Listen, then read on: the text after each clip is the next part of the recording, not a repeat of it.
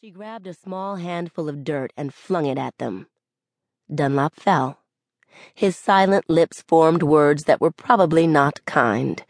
She ignored him, ducking into the fireplace to mark the flue with chalk before he could try again. "There's no escaping. You know you shouldn't be here." He shrugged. From her pocket she pulled her church-issued ectoplasm marker. Nobody ever said the church was clever, just that they knew how to protect humanity from spirits, and uncapped it. Dunlop stared up at her, his face rippling in panic. She leaned toward him and he sank through the floor.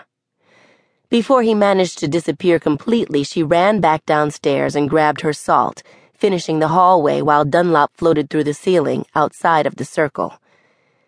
In the short time they'd been upstairs, the atmosphere in the room had changed, her energy mingling with that of the herbs to fill the room with power. Chess glanced at her altar.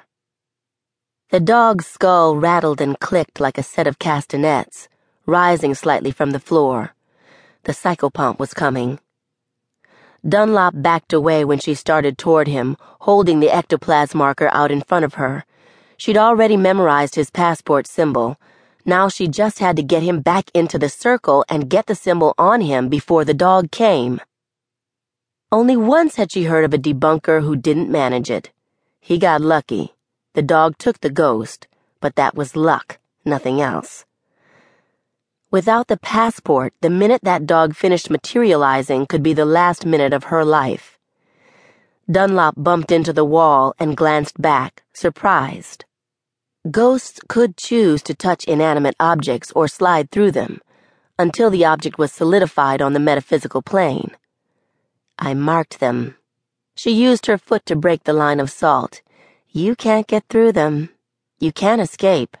This will be a lot easier if you just relax and let me do my job, you know? Why don't you come here and hold your hand out for me?" He folded his arms and shook his head. She sighed. "Okay, have it your way." She crushed asafoetida between her fingers and sprinkled it over the floor around him.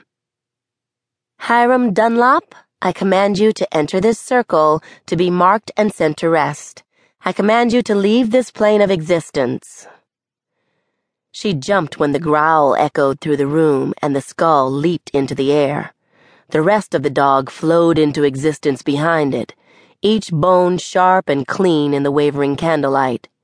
Shit. She was still the only one in the circle.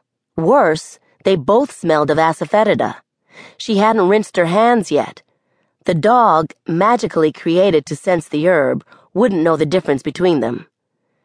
Chess screamed as the skeletal dog lunged at her, skin and fur growing over its bones. She fell through Hiram Dunlop. The cold was worse this time, probably because she wasn't ready for it, or maybe because she was terrified by the sight of those sharp, shiny canine teeth snapping the air only inches from her arm. If they reached her... The dog's mouth closed around her left calf, pulling.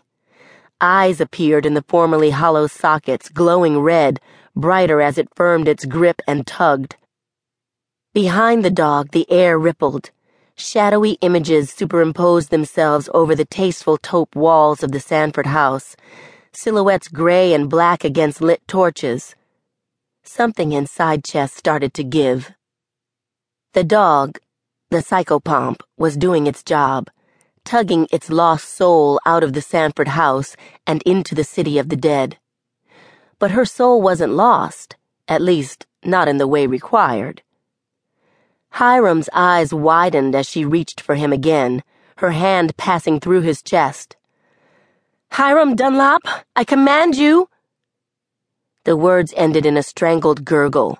It hurt. Fuck! It really fucking hurt. It was peeling, as if someone was tearing away layers of her skin one by one, exposing every tender, raw nerve she possessed, and she possessed so many of them. Her vision blurred. She could let go, if she wanted to. She could float away. The dog would be gentle once it knew it had her, and vanish. No more problems, no more pain.